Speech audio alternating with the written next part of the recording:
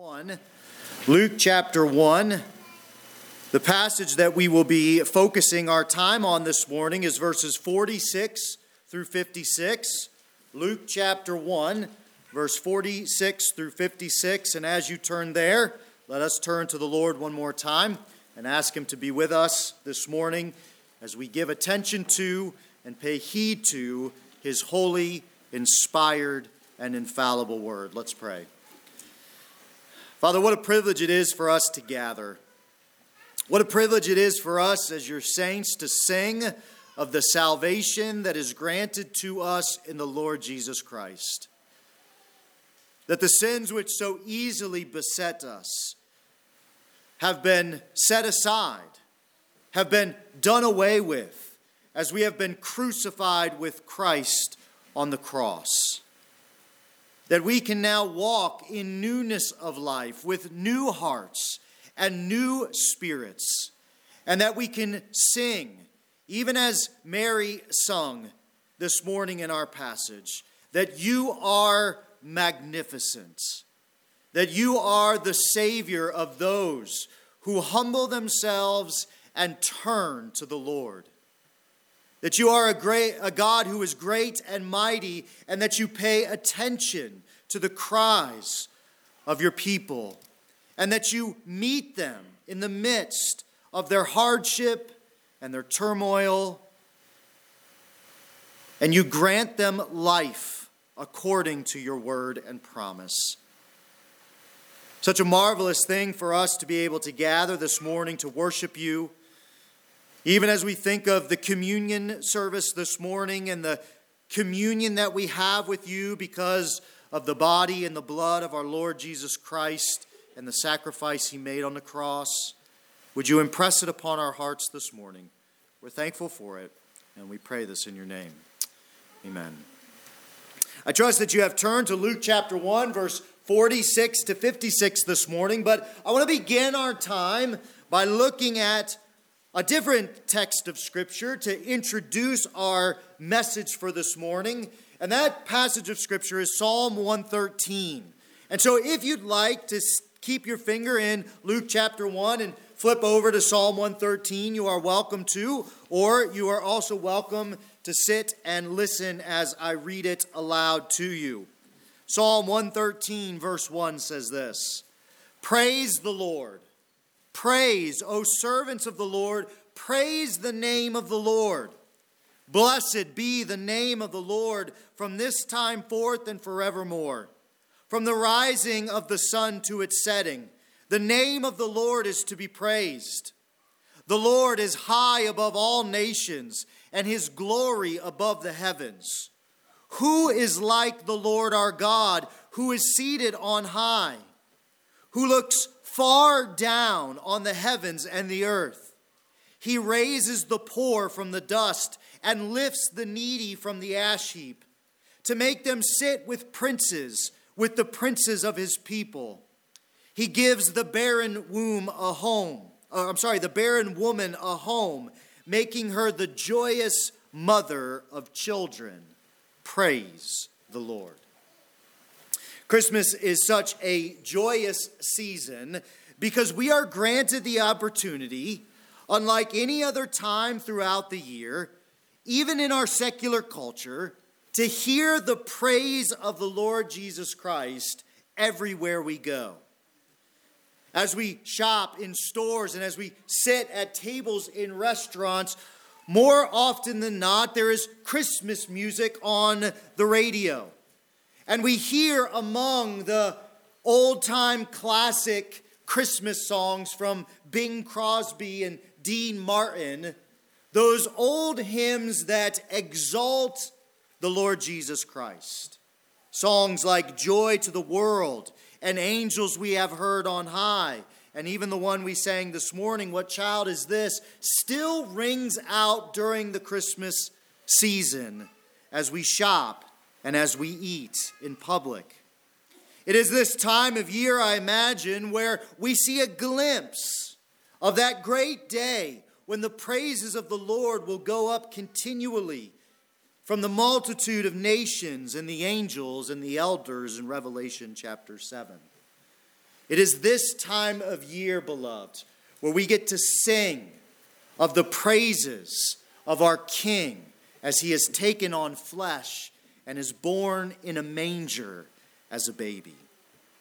And so my desire this morning is to spend the next 40 minutes or so entering into the throng of the heavenly hosts that sing the praises of our Lord and lifting up the name of God our Savior and the Lord Jesus Christ with you together. My desire this morning is to take a cue from Mary and to magnify the Lord using her hymn of praise in Luke chapter 1 verses 46 through 56 as our sheet music this morning. We've already begun to do this in our lighting of the Advent candles. We have already begun to do this in our songs of praises to the Lord Jesus. We have already began to do this in our reading of scriptures and the prayers that we have offered. And we will continue to do this even as we observe communion this morning. And so what I want to do is to continue to ride this peaceful stream of the praise of God and to consider Mary's hymn entitled the Magnificat. For the Lord is magnificent. And we see it this morning in verse 46 of Luke chapter 1. Verse 46 of Luke 1 says this, "And Mary said, My soul magnifies the Lord, and my spirit rejoices in God my Savior. For he has looked on the humble estate of his servants. For behold, from now on all generations will call me blessed. For he who is mighty has done great things for me, and holy is his name. And his mercy is for those who fear him from generation to generation. He has shown strength with his arm. He has scattered the proud in the thoughts of their hearts. He has brought down the mighty from their thrones and exalted those of humble estate. He has filled the hungry with good things, and the rich he has sent away empty. He has helped his servant Israel in remembrance of his mercy, as he spoke to our fathers, to Abraham and to his offspring forever. And Mary remained with her, that is Elizabeth, about 3 months and returned to her home." To remind us this morning, Mary finds herself in the home of Elizabeth and Zechariah, praising the Lord not only for the baby that God gifted to Elizabeth, but in reverse, Elizabeth praising the Lord for the gift of the baby that he has given to Mary. And so this morning we see that Mary's response to Elizabeth is that Mary sings a song of praise. If you're following along this morning, your first fill-in for this morning is that Mary magnifies the Lord. Mary magnifies the Lord, and we see it in verses 46 and 47. It says this, "And Mary said, My soul magnifies the Lord, and my spirit rejoices in God my Savior." Mary, having the proclamation of Gabriel further confirmed by Elizabeth, is taken back by the magnificent grace and mercy of Yahweh, the covenant-keeping God of Israel. Why should someone so insignificant, so lowly, be the chosen vessel to bring the most significant and exalted one into the world? And to this reality, Mary responds with a hymn of praise. Mary magnifies the Lord. The Greek word there for magnify is the word Mega-luno, and it means to show strength with the tongue. Mary's desire is to praise the Lord, to give words to her awe and amazement of the nature of Yahweh. That is to say that Mary puts a spotlight on the magnitude of God's character. Her aim here is not to try to make something small appear larger, like we might think of the typical use of the word magnify. Mary isn't looking through a microscope or a magnifying glass to see the fine details of God's grace too small to be seen by the naked eye. No, rather, she is seeking to make something larger than life appear relatable by giving words to it. Mary's desire is to speak of the magnificence, of the grandeur of God, in order to bring our attention to it. She takes her cue from many of the Psalms this morning, which we will see she does often throughout this hymn of praise. One of those Psalms is Psalm 34, verse 1 through 3, which you can find on the insert in your bulletin, where the psalmist says, "I will bless the Lord at all times. His praise shall continually be in my mouth. My soul makes its boast in the Lord. Let the humble hear and be glad. O magnify the Lord with me, and let us exalt his name together." Mary's desire this morning is that we might exalt the name of the Lord together with her. Recognizing the abundance of God's grace causes Mary to sing, as it should. Mary is no different than we are.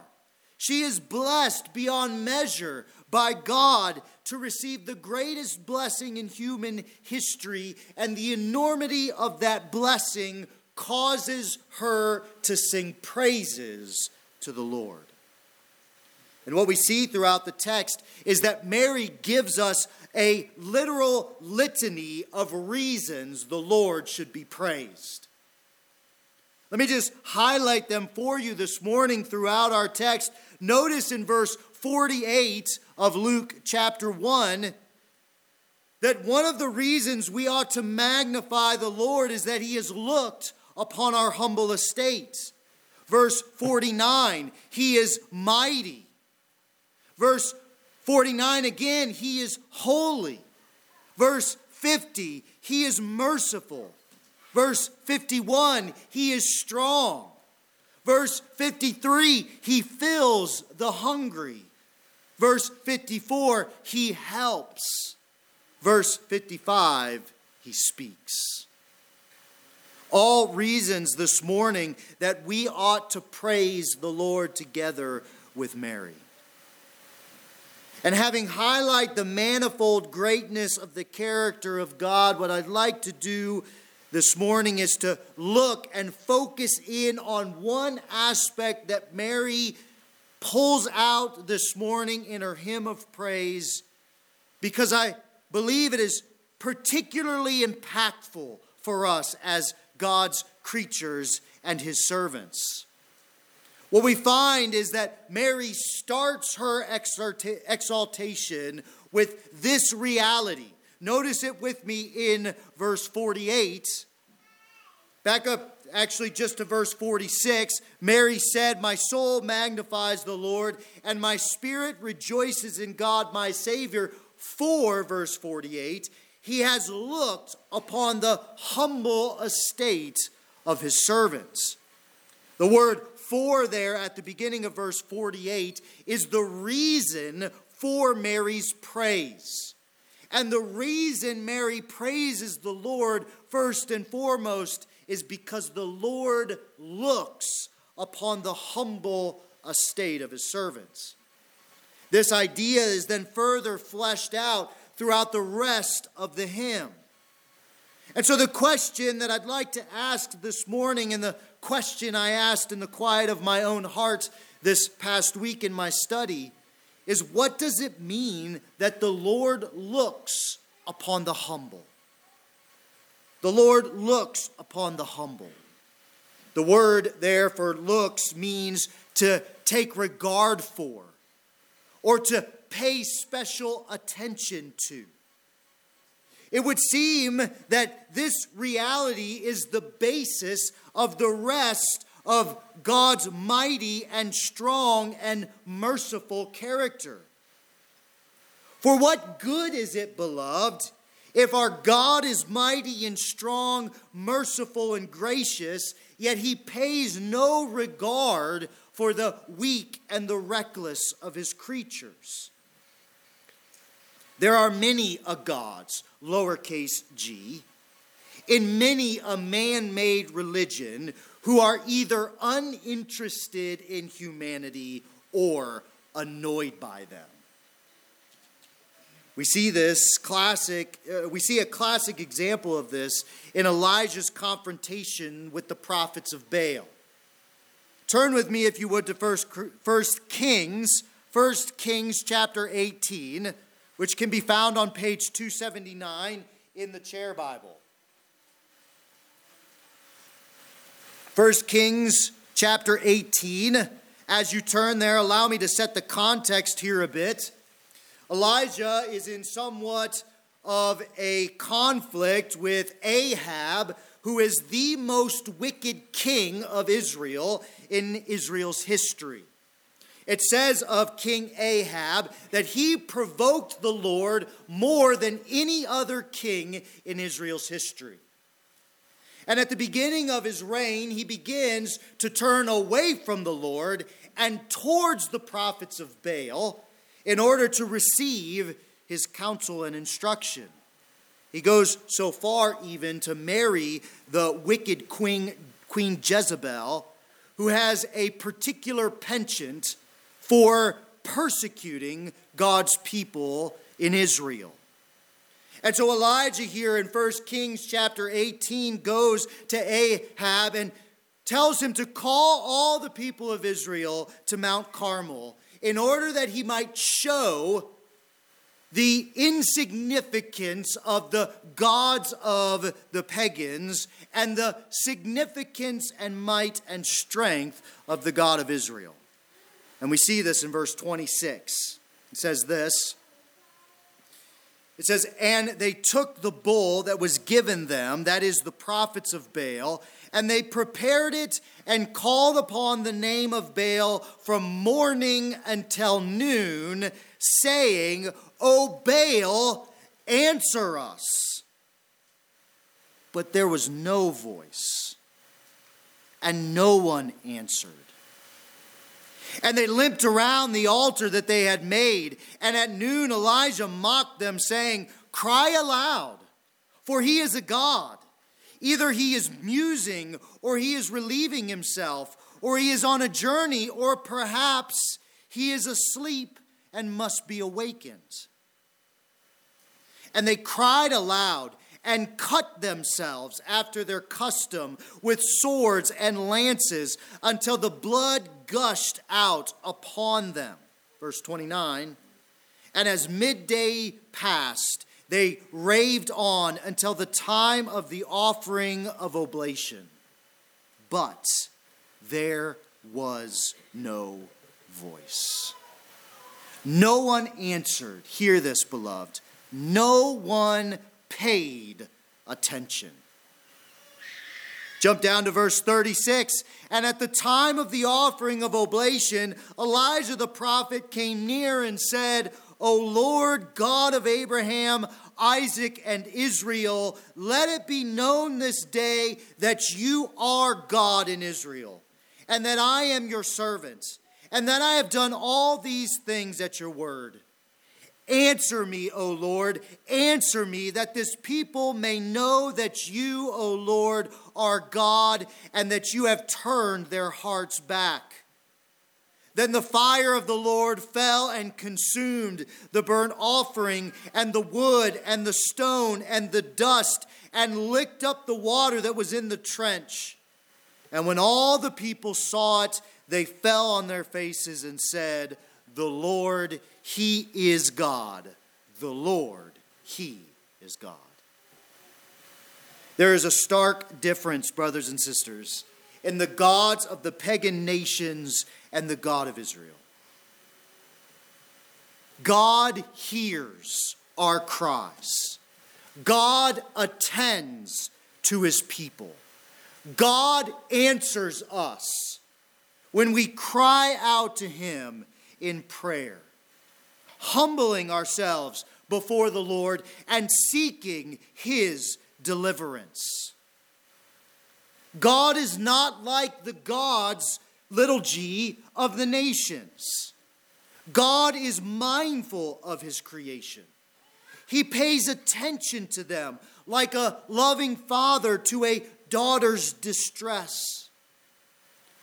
When Israel was buckling under the pressure of slavery in Egypt and they cried out to the Lord, God looked upon his people and delivered them.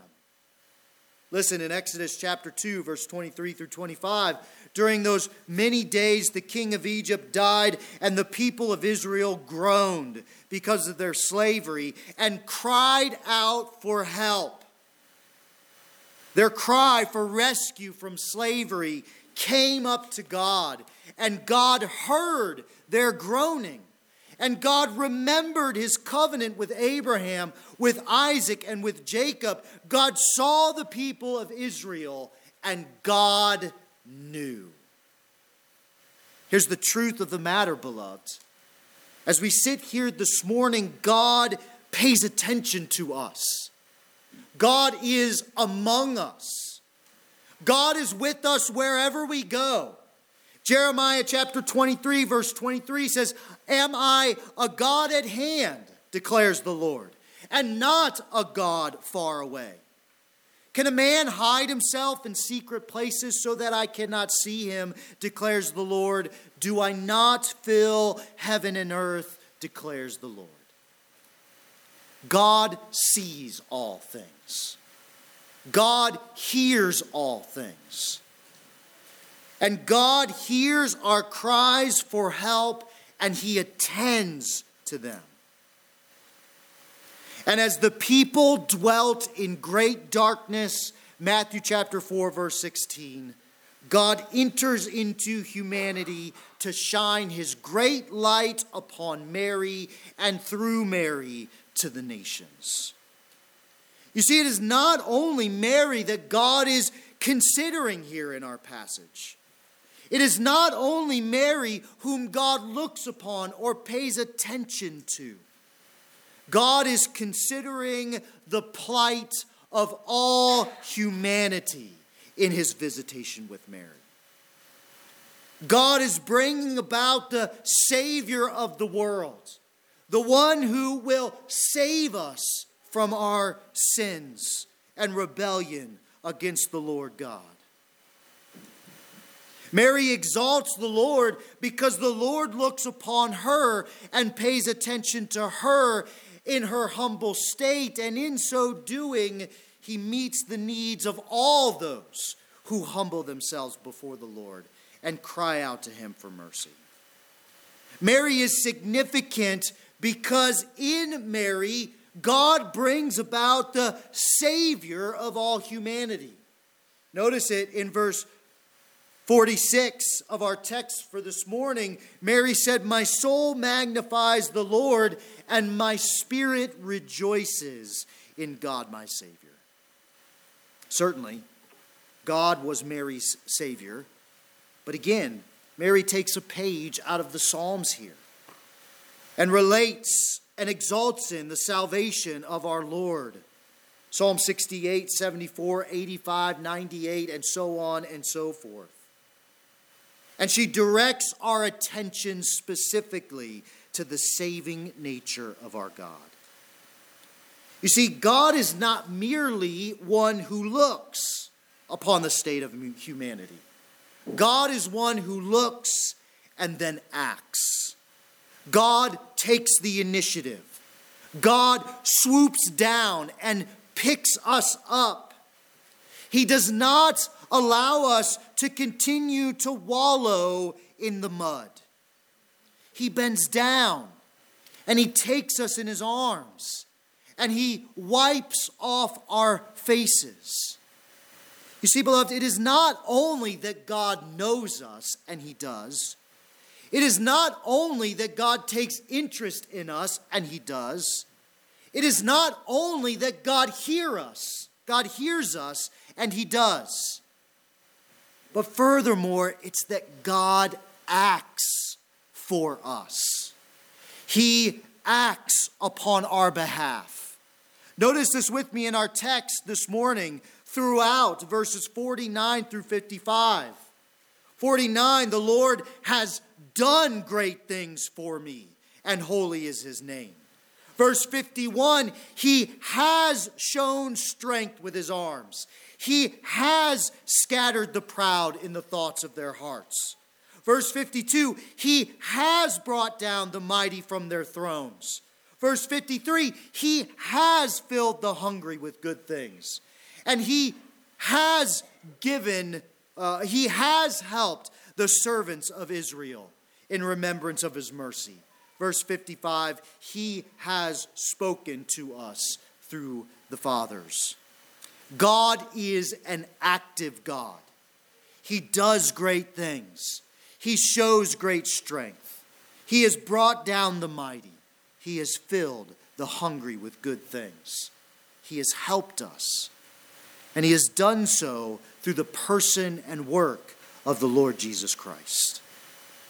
Mary certainly could regale us with the tales of God's interventions and victories throughout the history of Israel. And some we have already seen this morning. For anyone who knew the Old Testament would immediately remember the triumph of the Lord over Pharaoh in Egypt, or God's gracious provision of manna through the wilderness, or the conquests of Canaan, or the humiliation of the prophets of Baal in Israel, or even the humbling of Nebuchadnezzar in Babylon. All of these things came to Mary's mind as she is exalting in what God has done and continues to do for his people. You see, beloved, the God of the Old Testament was mighty to save, and he continues to save. God is not absent. God is intimately involved in each one of our lives. And God proves himself strong and mighty again and again and again. What I find most interesting is that most criticism of Christianity and of the God of the Bible is that God does nothing in respect to the suffering of the downcast and the downtrodden. For most who refuse to believe in God, their greatest criticism is that God is silent, that God is absent, that God does not care. Yet what we find throughout the telling of Israel's history, and especially in the Christmas story, is the exact opposite of that. God does care. God has acted. God is not absent. God enters into our suffering and he acts on our behalf. But the consistent response of humanity throughout the ages has not been gratitude to God. It has often been grumbling. You see, as human beings, we often complain about God's provision. We criticize God not so much for acting, but we criticize him for the way that he has acted. We distrust him when he brings the instrument of our salvation and blessing. And this is certainly the case for Israel as the Messiah enters into the scene. You see, the problem with humanity is not first and foremost that we need to be rescued from our oppressors or delivered from our circumstances. The main problem with humanity is that we need to be humbled before the Lord. The main problem with humanity is that we often refuse to see God in his actions.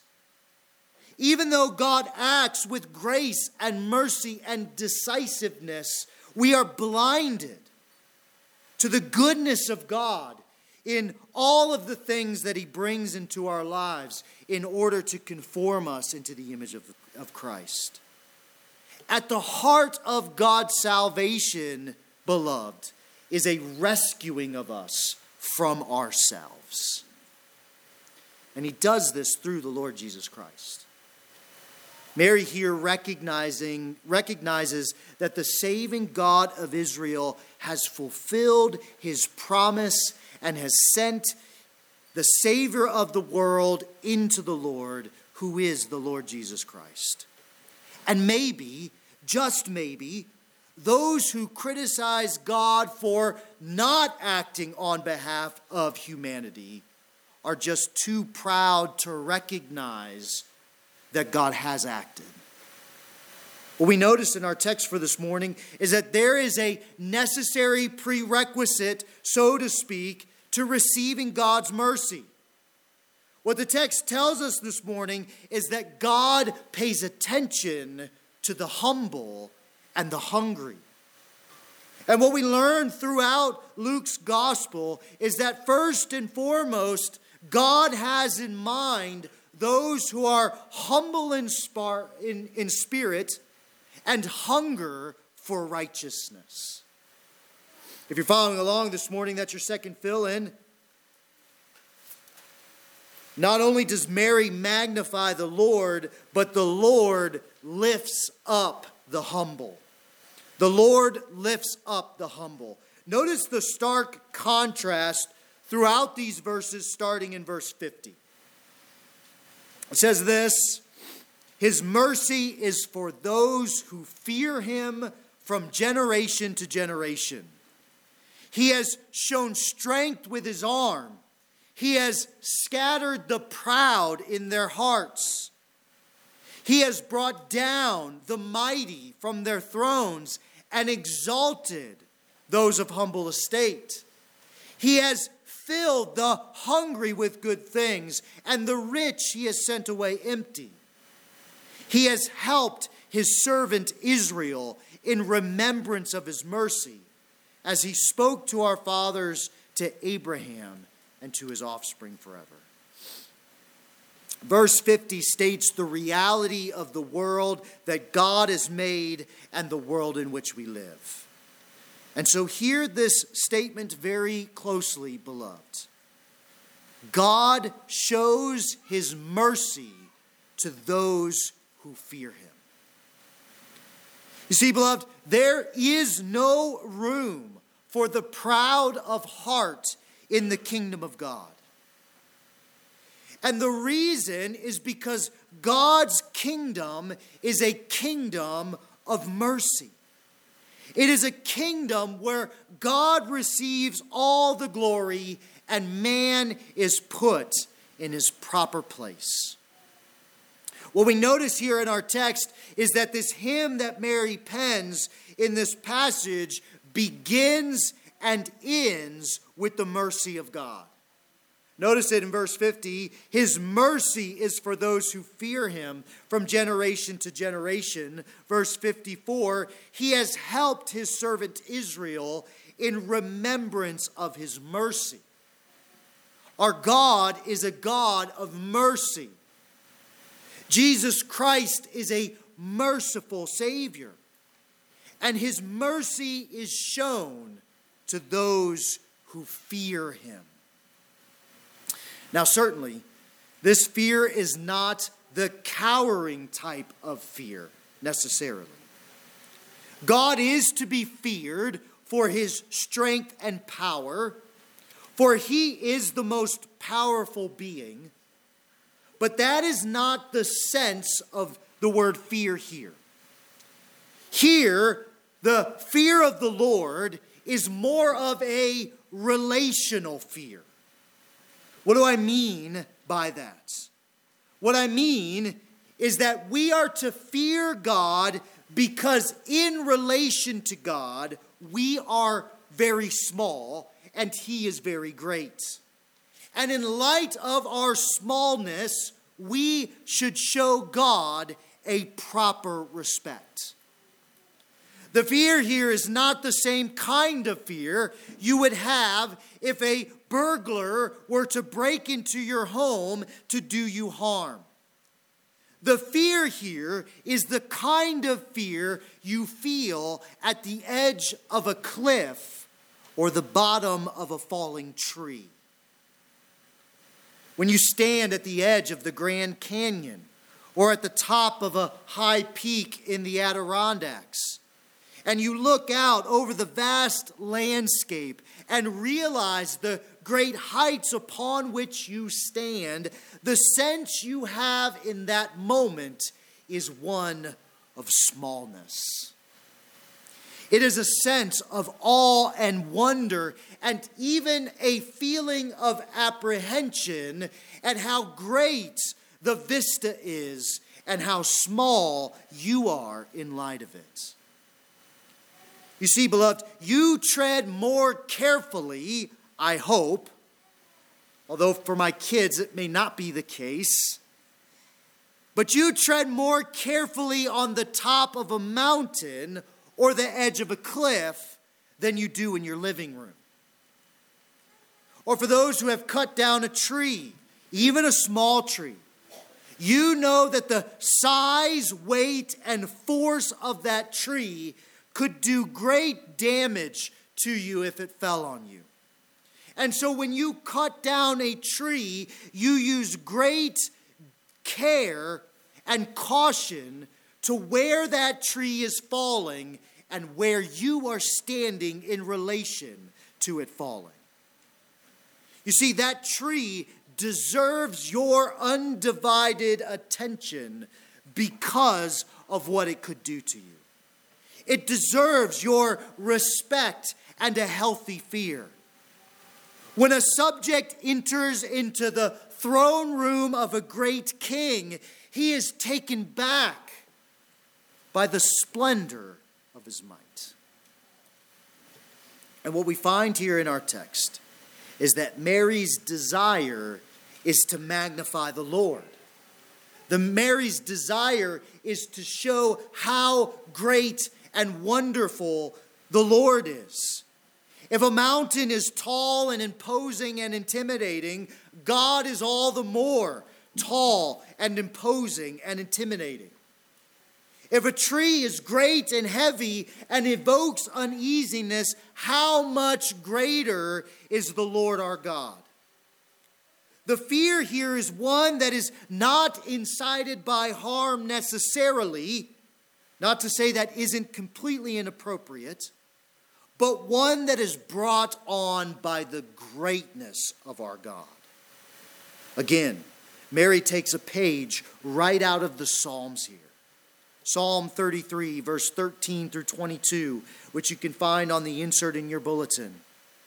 The Lord looks down from heaven. He sees all the children of man. From where he sits enthroned, he looks out on all the inhabitants of the earth. Those verses should make you feel very small. He who fashions the hearts of them all and observes all their deeds. The king is not saved by his great army. A warrior is not delivered by his great strength. The war horse is a false hope for salvation, and by its great might it cannot rescue. Verse 18, behold, the eye of the Lord is on those who fear him, on those who hope in his steadfast love, that he may deliver their soul from death and keep them alive in famine. Our souls wait for the Lord. He is our help and our shield.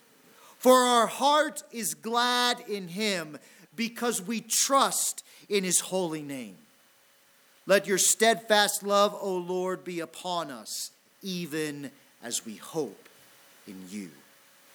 Verses 18 through 22 of Psalm 33 are a perfect description of those who are humble in heart. It is those who see the greatness of the Lord God and fall at his feet, that he might extend his mercy and grace to them as he is eager to do. God is a God of mercy. God delights in showing mercy to the humble. And therefore, the Lord is calling upon each one of us this morning to humble ourselves before the Lord, to recognize that there is no great strength in our arms, that there is no great wealth in our resources, that none of those things can save us, that only the Lord Jesus Christ can save us. What Luke is doing here by recording Mary's psalm is that he is setting the tone for his gospel. And he is seeking to impress upon our hearts that unless you understand yourself to be small and sickly, you will never turn to the Lord Jesus Christ for his help and his healing. Luke is setting the tone of chapter 5, verse 31. Jesus answered them, "Those who are well have no need of a physician, but those who are sick. I have not come to call the righteous, but sinners to repentance." What Mary's hymn of magnifying the Lord is intended to do is to put us in our proper place. The Lord blessed Mary, who was small and insignificant. And beloved, the Lord will bless us too if we recognize our own smallness and insignificance. Because, beloved, we all need the Lord. The proud in his heart may think that he is in no need of Jesus Christ as Savior, but what we understand from this text is that it is those kind of people whom the Lord turns away. And so this morning, beloved, would you humble yourself before the Lord? Would you confess your great need of a Savior? And would you turn to Jesus Christ, who is truly the Savior of the Lord? And might we all sing, "Joy to the Lord, for our Savior has come." Let us pray. Father, we are so thankful for your grace towards us. We're so thankful for this text of Scripture. We're so thankful for this hymn of praise that you have recorded for us and preserved for us down through history. Father, may you do a great work in our hearts and in our lives. Father, if there are those here this morning who have yet to humble themselves before God and seen their sin for the corruption that it is, and that there is nothing that they can do to save themselves, Father, would you work upon their hearts even now? Would the Spirit bring about conviction? Would it cause them to turn from themselves and turn to the Lord and his salvation in Jesus Christ? And Father, for those who are here this morning and who have trusted in Christ for their salvation, may they continue to see themselves as those who are in need of your constant grace and mercy. Might we turn from the pride of our hearts, and may we throw ourselves upon your grace in order that you might do your work in and through us. Jesus, you are a great Savior, and it is for this that we magnify you this morning. We are so thankful for it, and we pray this in your name. Amen. Would you stand with us now as we sing our song of proclamation, Once Upon? In Isaiah chapter 9, verses 6 through 7, we read, "For to us a child is born,